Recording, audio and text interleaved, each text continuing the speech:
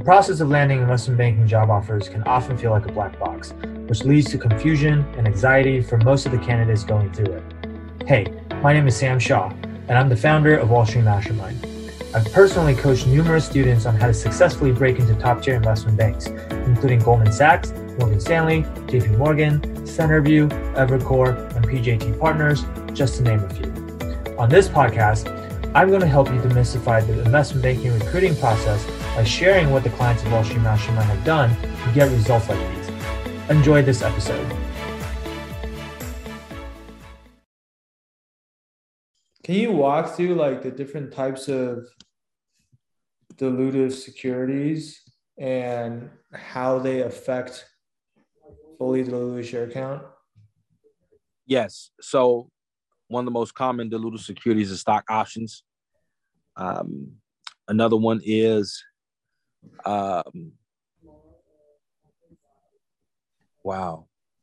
warrants.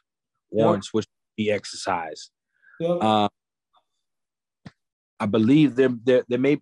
I'm sure there are additional, but those are the two primary forms which dilute ownership if they're exercised after they hit the required strike price, and then minimize beginning with the treasury stock method if the company uses that upon receiving the proceeds from the employees exercising their stock options.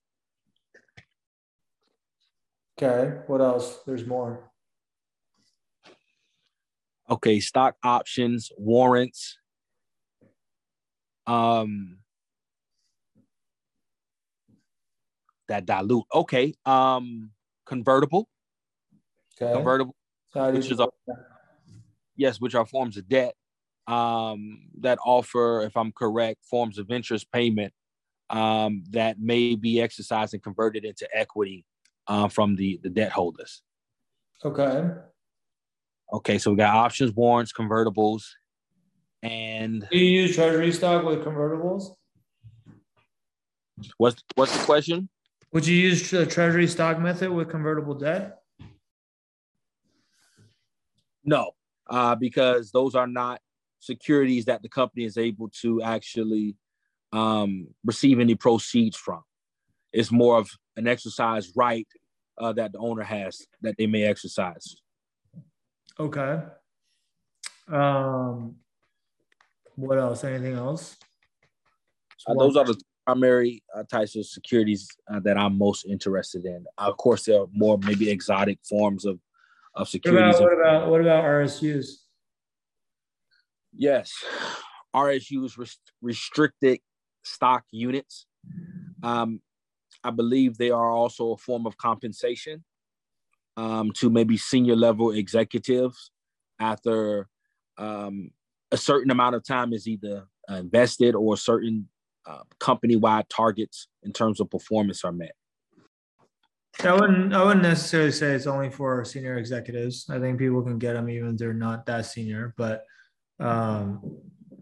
it's supposed to, both stock options and RSUs are supposed to be just like another form of employee compensation. Mm-hmm. But I think the difference between stock options and RSUs is that stock options are typically used by earlier stage companies because like back when you're still like, say you're still like a small private company startup, like it doesn't like your shares aren't even publicly traded. Like, okay, I can give you restricted stock, but like that might not really even have any value, right? Mm-hmm. Versus stock options is like give you the option to buy these shares at a predetermined price, and it's just an optionality that you have. So if the company doesn't do well, like you don't have to exercise the option, and you just don't buy the shares, right? So earlier stage companies tend to use stock options, and then like once they get beyond a certain point and they are like big enough, or a lot of times like once they become public or they're getting close to going public, and there's like a better sense for like how much their shares are actually worth, then it can start just like giving you the shares straight up, right? Because Like if you work at Google and they give you, 100 Google shares a year, like you can somewhat quantify how much 100 shares of Google is worth, right? Does that make sense? Mm-hmm. So you said the RSUs are for more mature companies. Relative to stock options, yes. Okay, relative. Okay. Got it. And the difference from a dilution standpoint is that RSUs, you also wouldn't do a treasury stock, right? Because there's no like exercise price. You don't have to like pay the company to get the shares. They literally just become common shares. So it's just like it vests over time. It's restricted as in like I can give you 240 shares and I can say this vests over the next 12 months. So you're getting 20 new shares a month, essentially. Okay. Does that make sense? Yes. Mm-hmm. And so like in an acquisition, a lot of these dilutive securities will be in the money. And if they're in the money, then obviously they'll convert into additional shares.